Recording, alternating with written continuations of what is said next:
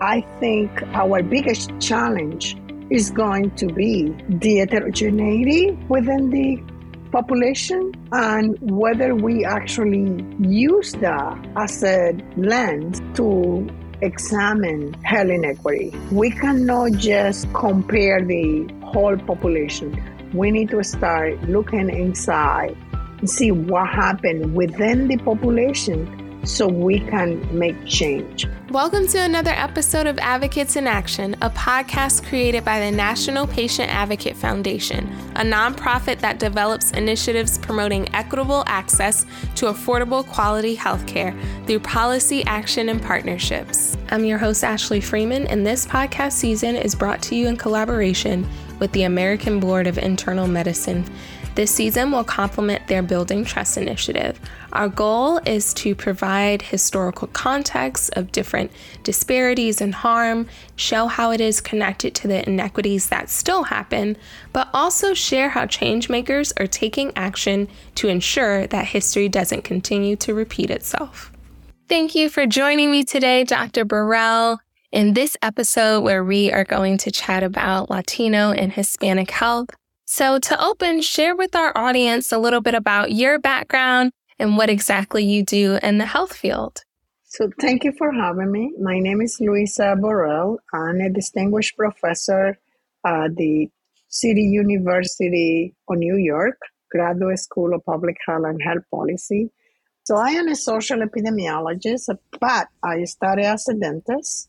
I practiced in New York for a year in different contexts: private practice, community health organization, substance use, homeless shelter, a school-based program. And after seeing the selection bias of the patient that couldn't reach and make it to the dentist, I figured that I needed to do something more than just being in a room with a patient. So I went back to school and got a doctorate in epidemiology. And I have been doing this for the past 22 years. And I still wake up and I want to go to work. So that's a good sign.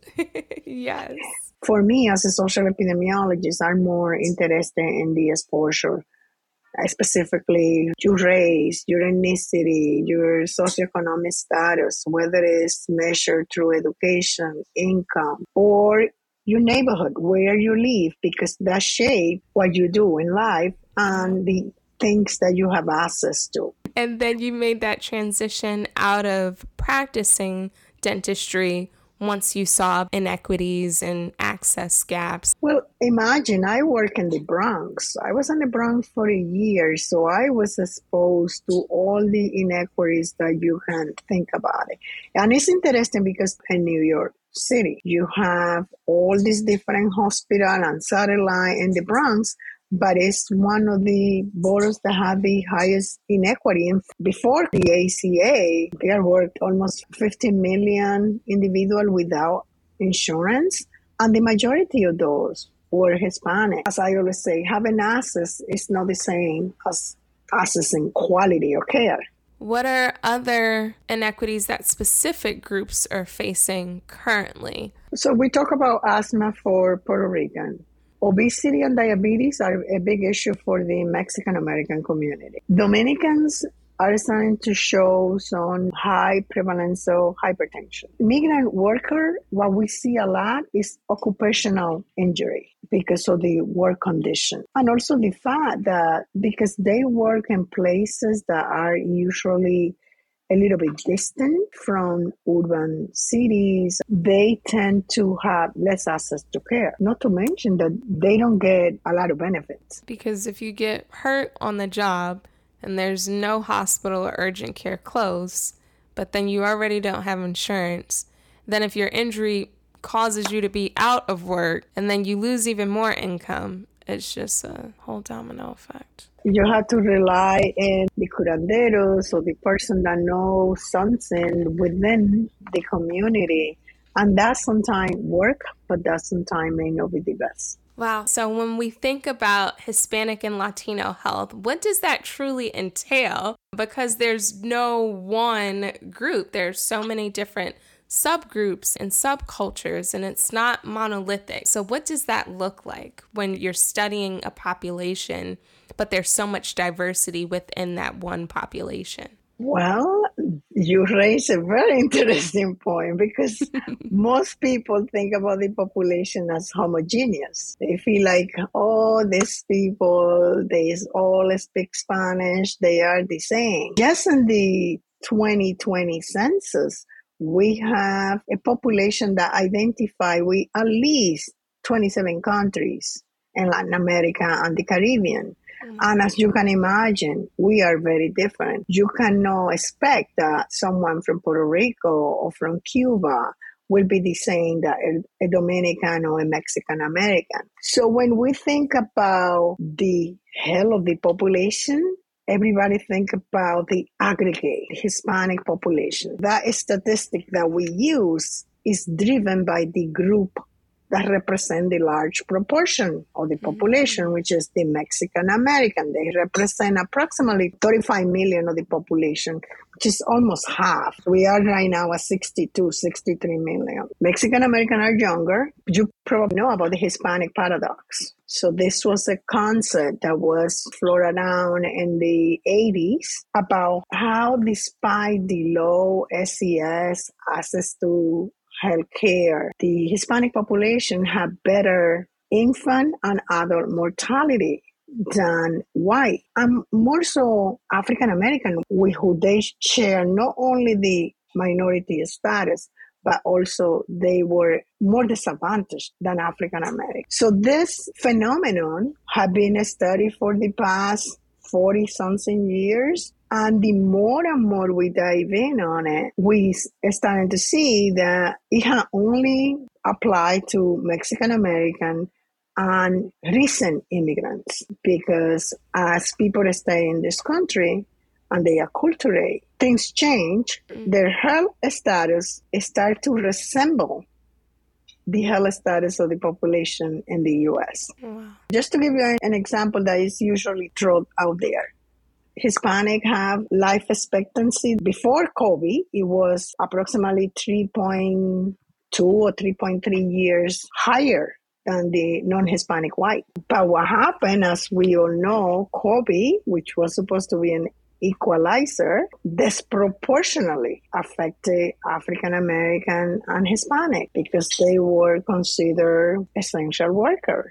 So that shave of 4.5 years for African American in life expectancy and 4.2 on Hispanic. In the context of the potential explanation for this paradox, one of the things that usually come around is the social support and social network of the Hispanic population. Issues around healthy immigrant effect, about the salmon bias or the fact that some people come healthy here, work for some time and go home and die, and misclassification at the time of death. And that go back to the whole data disaggregation. Hispanic can identify with any race. So they can be identified as white, black, and the majority identify as other. But there is a proportion that identify as white. So there have been some misclassification. We are seeing that Cubans are the oldest within the Hispanic population. It's going to be interesting what happened in the next 10 years, because we also saw in the 2020 that a lot of groups outgrew the expectation. Venezuelan, Salvadorian, Colombian, and Mexican, on the other hand, decreased their growth. Oh, wow. We also are seeing that there have been a decrease in the Hispanic population in the proportion of foreign born. And we know that foreign born bring the culture that we talk about. Yeah. So that's also concerning. So all those changes, demographic and cultural, are going to have an impact on the health of the population as a whole, but more so at the different group. So really stratifying the data by those smaller subgroups. Oh, yeah. In my field, we usually talk about this epidemiological triad. We also talk about time, whether are people that are recent immigrant, they've been here for a long time. And we talk about place, because it's important. So even location of if Oh, yeah. you're a Mexican American living in New York as opposed to Texas or... Very different experience, culturally, health-wise, everything. So not overlooking any of the details is what I'm hearing, is you have to get Exactly. very granular. Yeah. And you have to pay attention to that, to time, place, and person. We are living in a world of intersectionality. Everything is connected. It doesn't matter that I am a Black Hispanic woman educated. I need to take those three things together to see how that's going to affect my health. It seems like the sum of the identities sometimes may more than the independent pieces. If we add to that the structural racism that comes from every angle and in every aspect of our life, the math can be off the chart. Yeah, because that impacts your mental health, that impacts your physical health, stress presents itself in the body. Yeah. If we just want to summarize racism, racism is the father or the creator of race and ethnicity. And then you have this individual ascribed characteristic because we have to check a box that sort of distribute risk and exposure unequally. And that unequal distribution is what generates the health inequities that we see every day. Being a minority in the U.S. is not easy. What it makes it even worse is that somehow the system tries to put minorities against each other rather than come together because we are all facing the same issues. Mm-hmm. Whether it's Black, whether it's Hispanic, American Indian, or Native American, we are all facing the same issues. They know that there is power and unity in marginalized communities coming together to unite. So that division is definitely strategic for sure. And for you as a researcher, what are some of the harms that have been done historically to Hispanic and Latino cultures that have led to the inequities that we see today? The Mexican American, that literally the United States took half of their country off. Mm-hmm. In the 1800s, and now we treat them as undocumented when some of them have been in New Mexico, Texas, California forever. That's what they know. That's their country. Yeah. So it is all that history of inequity and the us and then. For example, we can talk about the Puerto Rican mass sterilization in the 50s. It started at 7% of Puerto Rican women were sterilized, and by like 1956, 1958, 1 in 3 women was sterilized and they didn't even know. And that was part of a testing of the dose of the oral contraceptive. Mm-hmm. And now we are paying more attention about the ethics of conducting a study outside the U.S. But in the past, a lot of things were either unknown or unspoken that were done in other countries. When the HIV started, a lot of studies were conducted that didn't have the same rigorous protocol as we would do in the U.S. So the one for Puerto Rican, that was a big issue. The other issue that was done to the Puerto Rican population, which was the massive diaspora, came in the 1898, 1900, the beginning of 1900s, that they were placed in the same neighborhood where African Americans were in New York, in the Bronx specifically. And most of those neighborhoods were either public housing or close to the highway. So because of that, the Puerto Rican population, especially the children, have one of the highest asthma in the U.S. So going back to the paradox, there you have two populations at the extreme. You have Mexican American children with the lowest proportional of prevalence of asthma in the US. And then you have Puerto Rican with the highest. They are also more likely to use the emergency department because of poor control of asthma and more likely to die. And those are things that are rooted in inequities, whether we intend to be socially or not. The way that they were placed, living close to the highways with the pollution and the condition of the public housing, that's the root of the asthma status that we see in those children today. It's sad because that happened many years ago and continue to happen now in the Bronx. As I was telling you before, where you live, shape your house. So if you live close to the MTA bus depot, whether you're trying to manage your asthma or not, that's going to have an impact when you go outside.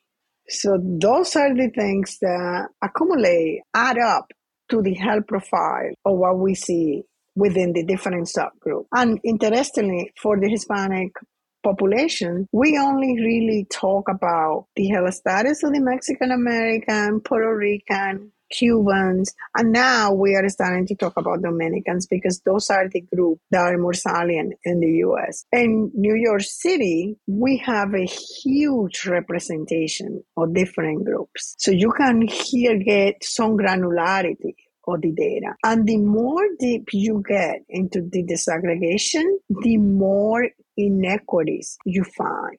And that's completely masked when you aggregate everyone as the Hispanic or the Latino population. It's so interesting that you brought up the case of asthma because I'm originally from Queens, New York, and I also have asthma. And it wasn't until I was getting my master's in public health where I learned that the EPA had a website where you can go and look at your address and what the harms are in the area. And I was in my 20s finding this out. And it's just being able to connect the dots later in life, but realizing like, wow, that's what I lived through. That's what I was exposed to. You know, health literacy is a big issue. Yeah. Because we don't really talk at the community level about the issues that the community face. Not even about the disparity or the inequity between the different groups. We all feel like we live together, we take the trains together, we go to work together, but we don't really talk about those issues. How do we even begin to start having these conversations? Because similar to Hispanic and Latino communities, in the Black community, it's what happens in the house stays in the house. You don't talk about family business. And so that comes down to health issues. If there were more conversations around this, we would be able to share those resources, right? Oh, yeah. We're doing more and more collaboration between academia and community organization, NGOs, and some of those organizations that are working directly with the community.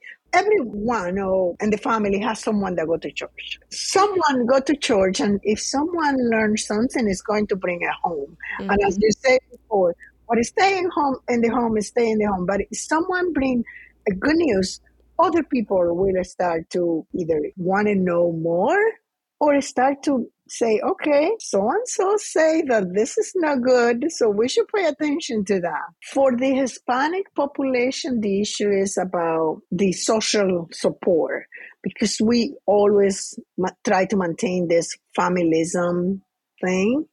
And if someone learns something, it just spread out, just trickle down through the whole family. When we get together, we talk about those issues. We talk about health. We talk about obesity is a big issue in our community right now, starting with kids. So we talk about that, and we talk about people need to exercise more, when they need to walk, they need to eat more healthy. And those conversations need to happen starting at the house. As you say, in order for that to happen, someone had to bring the knowledge. Someone had to bring it to the table. So we all become engaged and become active participants. It is a work in progress, but I think it's happening more and more. And I think as the population get more educated, that's going to be an asset because we know that, for example, education have direct and indirect effect for health. It had the direct effect because it gives you some income, it gives you access to have insurance, but also have the indirect because you can not only make informed decision related to health for yourself, but also you can influence your family about that. With social support and social network, we have an opportunity to spread the wealth around health, not only for ourselves, but also for everyone that we relate. I love that. I feel like there's so much about generational healing, you know, and like you said, people going out of the family unit, finding the information and then bringing that back and how that helps everyone. It's beautiful. This weekend, I was together with family, and there were 3 generations, everyone there, the grandmother, the mother, the grandkids. And you start to see how even the grandkids that are born in the U.S., they still have a lot of the culture because that's something that passed through generation to generation. So even though they born in the U.S. and everything, we still eat the things that we like to eat in Dominican Republic. And those things are important. Sometimes you don't pay a lot of attention to it, but those are the things that keep the culture. And culture is not only about dancing merengue and dancing salsa, but also about the things that we do that keep us healthy. Yeah. And being able to pass that down as well. And as we're looking towards the future and being hopeful about reducing these inequities, what are some tips that you would like to suggest to people to do that can help them be a part of the solution? A good start is always connecting with the community because every community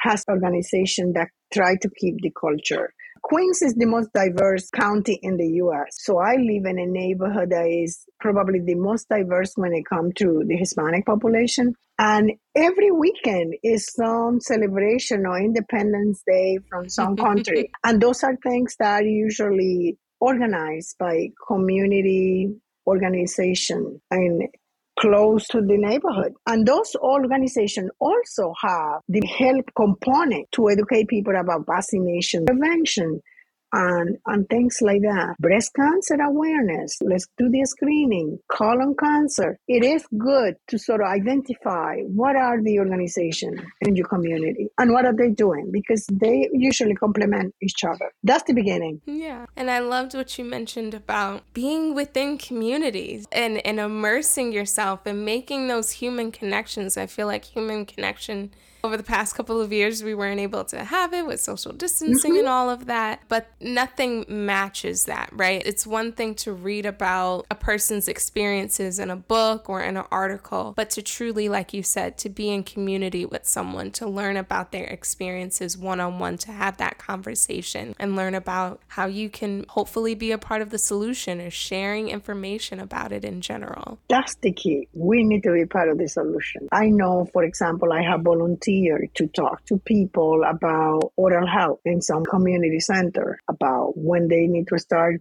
taking care of the kids, of the baby teeth versus the permanent teeth and things like that.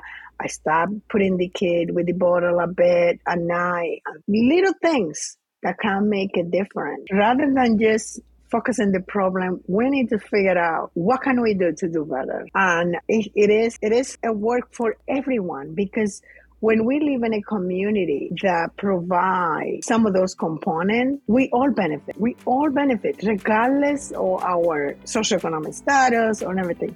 If we have access to cultural center or to screening right in our neighborhood, we can all benefit from that. So the more collaboration we have, especially some of us that are academic and things like that, the more we get integrated with those community organizations, the better we can serve the community. So we all could do a little bit to make things better.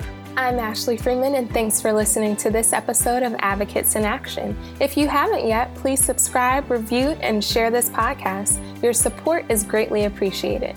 We enjoy connecting with our listeners, so please visit our website at npaf.org/podcast for show notes, resources, and ways to engage with us on social media. Thanks for listening.